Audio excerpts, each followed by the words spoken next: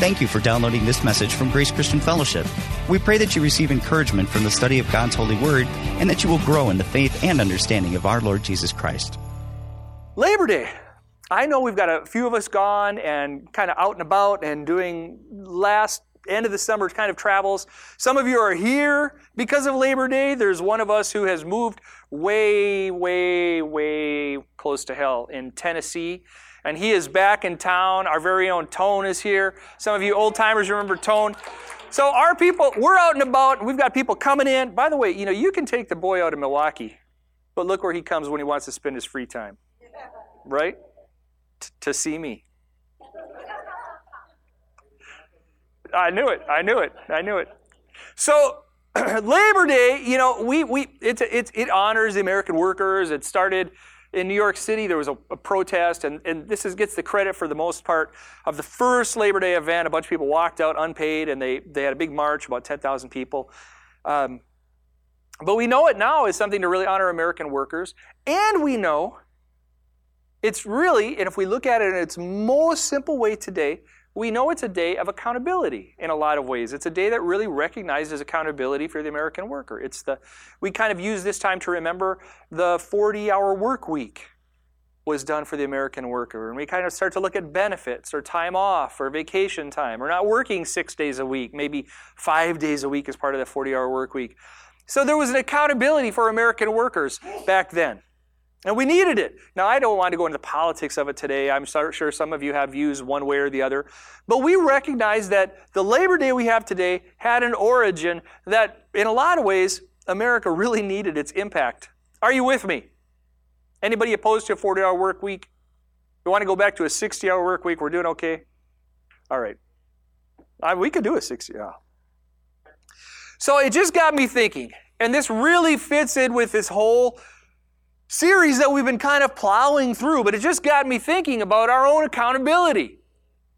Here we have this day that remembers accountability for the workers, but what about our accountability?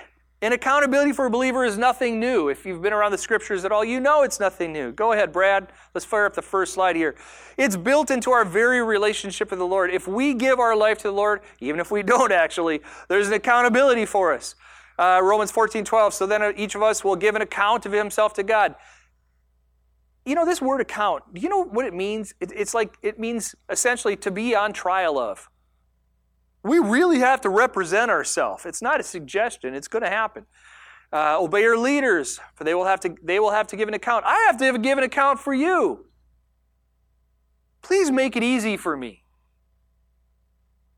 Jeremiah 17:12. The Lord will search our heart and test the mind. So the concept of accountability. The concept of accountability also in Hebrews 4. And there is no creature hidden from his sight, but all things are naked and open to the eyes of whom we must give an account. So the very idea of an account is not anything new for us. In fact, when Jesus came, he modeled accountability and having that accountable conversation with his disciples. Go ahead, let's look at the next one. We're just going to kind of burn through some of these. We see this modeling. Matthew 18, there's an accountability of a type where Jesus calls out the disciples, hey, what's going on? The storm's not going to be so bad. He has to correct them, or gently he guides them to say, the storm's not so bad. It's not going to be bad. Trust me, I got it. You got to have some more faith here. Mark 16, he shows up in the house after the resurrection. He said he was going to go. He said he was going to die and come back. And he did so, and he showed himself to some people, but even then, not everybody believed him. He showed up and said, what do you need? What's the problem here? What else do you need to believe? I'm paraphrasing. So we see this model of accountability. By the way, Peter really took this on a chin a lot. Poor Peter. He had more discussions with Jesus about things that he could be doing differently. Peter cuts off the ear of a man. I always thought this was an interesting idea. So this is just before Jesus is taken off. Judas brings the bad guys to take Jesus off for the resurrection. And Peter does a nice thing. He's going to stand up for Jesus. So he takes his sword out and cuts the ear of a guy off. He cut off the ear of the high priest's slave. The slave! Why couldn't he have gotten the high priest, He got the slave. I was talking to my wife about this yesterday, and she said, yeah, but that's the guy who Jesus got to touch. The slave did really well for himself, didn't he? Peter, come cut off my ear. I want to see what Jesus has too. Anyhow, little guidance all through. We know even at one point, second from the bottom, the last one, Peter and his dietary issues. Paul was the one who got in and had the accountability discussion with Peter to straighten that out. So all through scriptures, all through the concept of accountability is baked into what we do. I mean, it's baked into us. Any of us who've been around the Lord, or any of us who have any interest in being around the Lord, have to think about our accountability to the Lord or to each other. But have you ever noticed how many believers don't like accountability? Anybody ever notice that? Accountability is as popular as a cold. It's really easy until we have a disagreement. Then it gets really hard. True? Oh, I'm super accountable until you tell me something that I disagree with, and then I say, that's enough of that. Recently, I had somebody tell me why denominations were the best thing since buttered bread. This is the truth. And they don't go to church here. But they wanted me to really know why denominations were so great. And I said, I took the bait. Why are denominations so great? Because there's a strong sense of accountability in the denominations. You see, Jim, what happens, and this was the mode. Do you see, Jim, what happens is, if there's a disagreement in the denomination, or in the congregation, the denomination comes in and fixes the disagreement. What? Was my response. What? Let me tell you why that's not true. How many groups of Lutheran congregations are there? How many denominations of Lutheran denomination are there? Factions of Lutherans are there? And then within the three, how many are there? You know what I'm saying? There's like a liberal within the three. There's a conservative within. There's different extremes. How many Baptists groups are there? Ryan said only one, Southern. There's Southern and American and this and this and this and this. You get the idea? Every time, and I'm not picking on those two denominations, every time somebody has a disagreement within a denomination, if they have to choose if they like what's being told to them, and if they don't, what do? They form a new one. That's not accountability in a denomination. So accountability for believers sometimes can be really difficult. And why is that? Why is it so difficult sometimes for believers? So I was just guessing on this. I came down with a few theories. Maybe it's embarrassing. If I do something that is not all that great, and you have to come tell me that I did something that's not all that great, I might be embarrassed. If I have to tell you that you do something that's not all that great, you might be embarrassed. Is that true? Or there could be a fear of rejection. Maybe a feeling of giving up individuality. Oh, great, I have to do things like everybody else. Or, maybe that's a challenge. What about this? The primary focus of accountability starts to turn negative. Have you noticed that? If I come and tell you what you're doing wrong, and we labor on that negative thing for weeks and months, and that becomes our primary focus of discussion, we miss everything that has to do with grace. We only focus on that one negative thing. And our walk with God is so much more. Have you ever known anybody, all they do is focus on their troubles? I'm so bad. I can't do it right. Woe is me. Our walk with God is much bigger than those troubles. Sometimes we pull ourselves up and we just move on. Accountability in certain situations can be nothing but a focus on the bad. What about this? The relationship with the teller. Let's say somebody who doesn't know you very well goes up to you and tells you something that you need to do to watch it, to take care of yourself, to improve yourself. Anything that's accountable. And they walk, and remember, if they don't know you very well, and they walk up and say, yeah, I just want to tell you about an observation I made about your life. Do we listen to them? We don't, do we? We go, oh, thank you so much. Who are you? We don't listen. It's hard for us to listen. I should say we don't, but it's hard for us to listen when we don't know people. What about the speck and log concept? Somebody comes to you and they tell you about an issue in your life, but they have the same issue. Believers know this speck and log concept. We hear it. It talks about in Matthew, if you approach a brother and they have a problem within their life, be sure that you don't have that same issue in your life. It's okay for us to judge, by the way.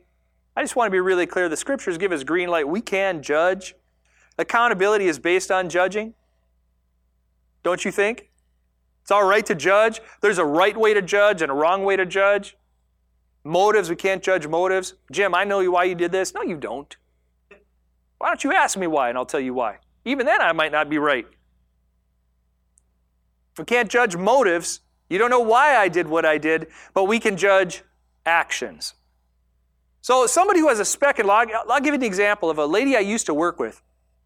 Before I had started at this company that I was at, this woman came in and she was fairly high ranking, and she sat down with the team and she said, "Team, I know that you're unhappy with this problem that happened. So I'm here for you to tell me, just as a team, dump all of your complaints on me. I'm going to take your complaints confidentially to a higher up, and then we're going to see if we can make sure that never happens again." So the team dumped. I started the company, and I'm there for just a couple months. And this higher up walks into a room, and she sits down at the table, not the one that took the complaints confidentially, the higher up. She sits down at a table and she said, "I know about all you. I know what you said. I know what you said. I know what you said. I know what you said." So in other words, that lady that confidentially took all the complaints went to the higher up and said all the names. She didn't keep it confidential at all. She ratted everybody out. So later on, this same lady that took the complaints was asking to be part of another confidential experience. You can imagine my response. No. Sometimes, when it's hard to walk in an accountable way with somebody when they're telling us the things we do wrong, but they're doing the same things. You with me? It is hard to walk in accountability. Really hard, actually, to walk in accountability. So the point of this message is actually a little bit more than accountability, but I want you to stay with me on this. As we consider accountability, we have to think of the very first, or let me say, one of the most prolific mentions of accountability in Scriptures. The classic accountability relationship. And let's just take a peek. We're going to read what sets it up, and then we're going to read the establishment of the accountability. Go ahead, Brad.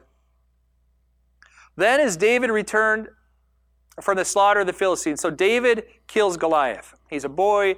This is kind of his coming out moment as far as being a hero. So as David returned from the slaughter of the Philistine, Abner took him and brought him before Saul, the king, with the head of the Philistine in his hand. So David, this young guy, is carrying Goliath. This is like fresh in the scene. And Saul said to him, "Whose son are you, young man?" And so David answered, "I am the son of your servant Jesse the Bethlehemite." And we read on. This is the very next verse. It starts a new chapter, but it's the next verse. "Now when he had finished speaking to Saul, the soul of Jonathan was knit to the soul of David." Jonathan is Saul's son. "And Jonathan loved him as his own soul. Saul took David that day, and would not let him go home to his father's house anymore. Then Jonathan and David made a covenant, because he had loved him as his own soul. And Jonathan took off the robe that was on him and gave it to David, with his armor and his sword and his bow and his belt." What started the accountability relationship? David stepping out. David did something new, didn't he? David did something new. And that's really what got the ball rolling. We saw no connection until David did something new, and David's talking to Saul. We do things in our life, we have step out moments, and we do something new. And often it's important for us to have an accountability relationship that mirrors that new step. If I'm going to be a pastor of the church and step out and do something new, I had better have an accountability relationship with the elders so they can tell me if I'm crazy. If I step in the role of being a pastor here, and I don't have any accountability to our elders or anybody else, we have a problem. I'm just going to be winging it. Aren't I? If we step out and do something, if you step out and do something new, you should have an accountability relationship that mirrors that. Otherwise, you're winging it. If you want no accountability, do nothing new. By the way, this is totally an aside. Have you noticed how many light bulbs burn out around here? It's like the paparazzi. I'm worshiping and all of a sudden it's really dark. The light bulb in front of me is out, and there's a couple out back there. I'm not sure if I think it's really cool to see the popping or if I think it's really a downer to have darker lights. We should have a vote later. Just kidding. We're not going to have a vote. But if we're going to do something new, we have to have an accountability that mirrors it. We might not like to hear from other people on how we're doing with what we do, but we need to have it done. It's clear in the Scriptures that accountability is there. By the way, this is a good time to say this. There are some things that there's not much gray on. Sin is an example of something there's not much gray on. The types of accountability I'm talking about now is a stepping out and a stretching out and trying something new. So, stepping out is a new step for accountability. There's another step for accountability. There's love. If there's going to be an accountability relationship that works, there's got to be a relationship. There's got to be a love. Every now and then somebody will come in and they're not part of us, or maybe even at Beth Messiah, they're not part, they're first-timers, and they'll come in and tell us everything we're doing wrong. I have a pat response. I'm going to tell you what it is. You ready? I don't know you.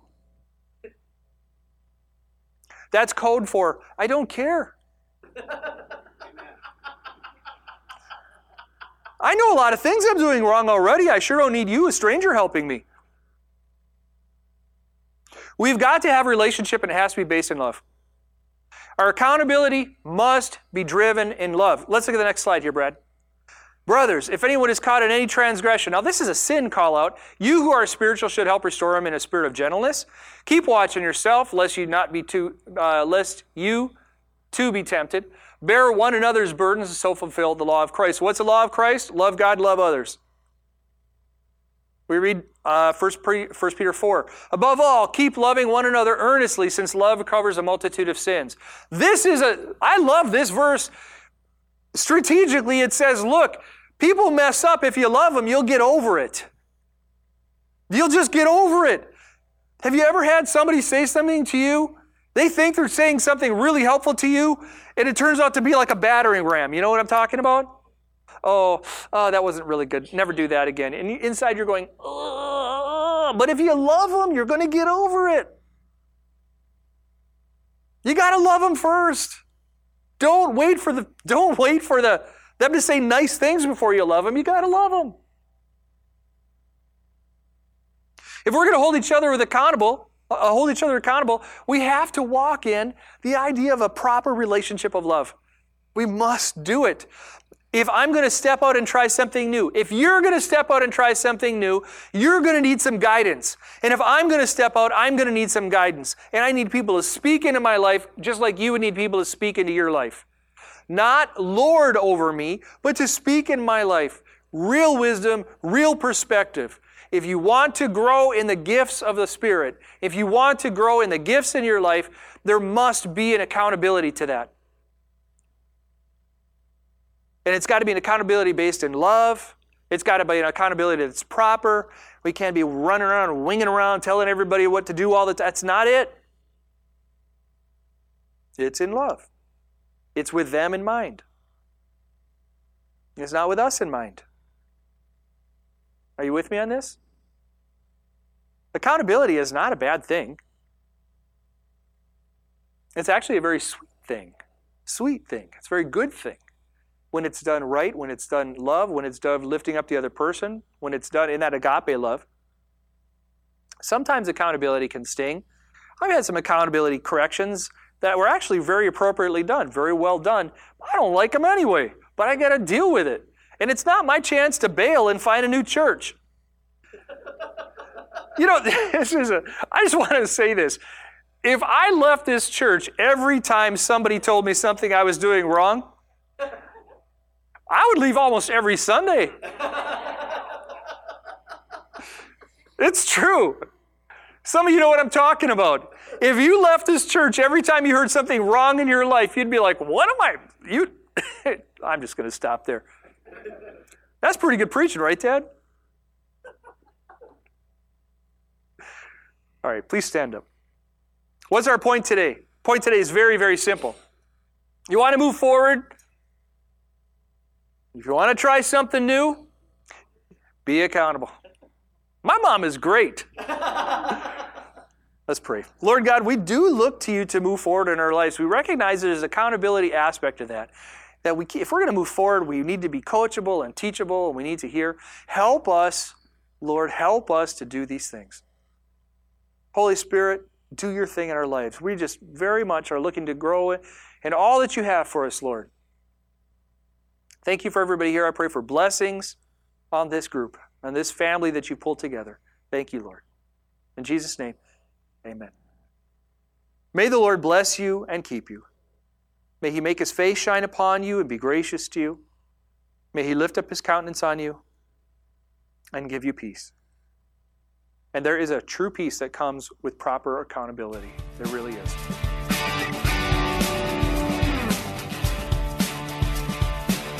Thank you again for downloading and listening to this message from Grace Christian Fellowship. We are located in Milwaukee, Wisconsin. And if you are looking for a church to call home or would like to visit us for one of our services, please visit our site at gracecf.us for our location and service times. May the God of hope fill you with all joy and all peace as you trust in him, so that you may overflow with hope by the power of the Holy Spirit.